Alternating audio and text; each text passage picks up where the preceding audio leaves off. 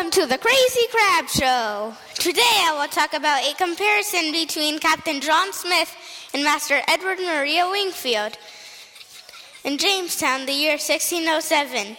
First of all, Wingfield is a gentleman and Smith is a commoner. Smith hates gentlemen and Wingfield dislikes commoners.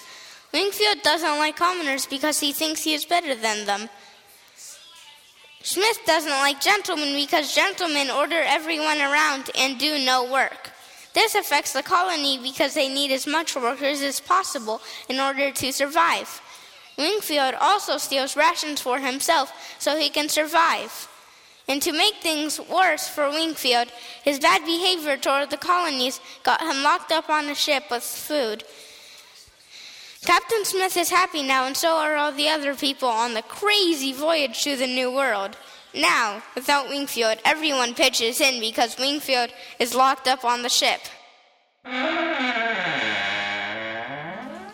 that you know the differences, who do you like more and why do you like them?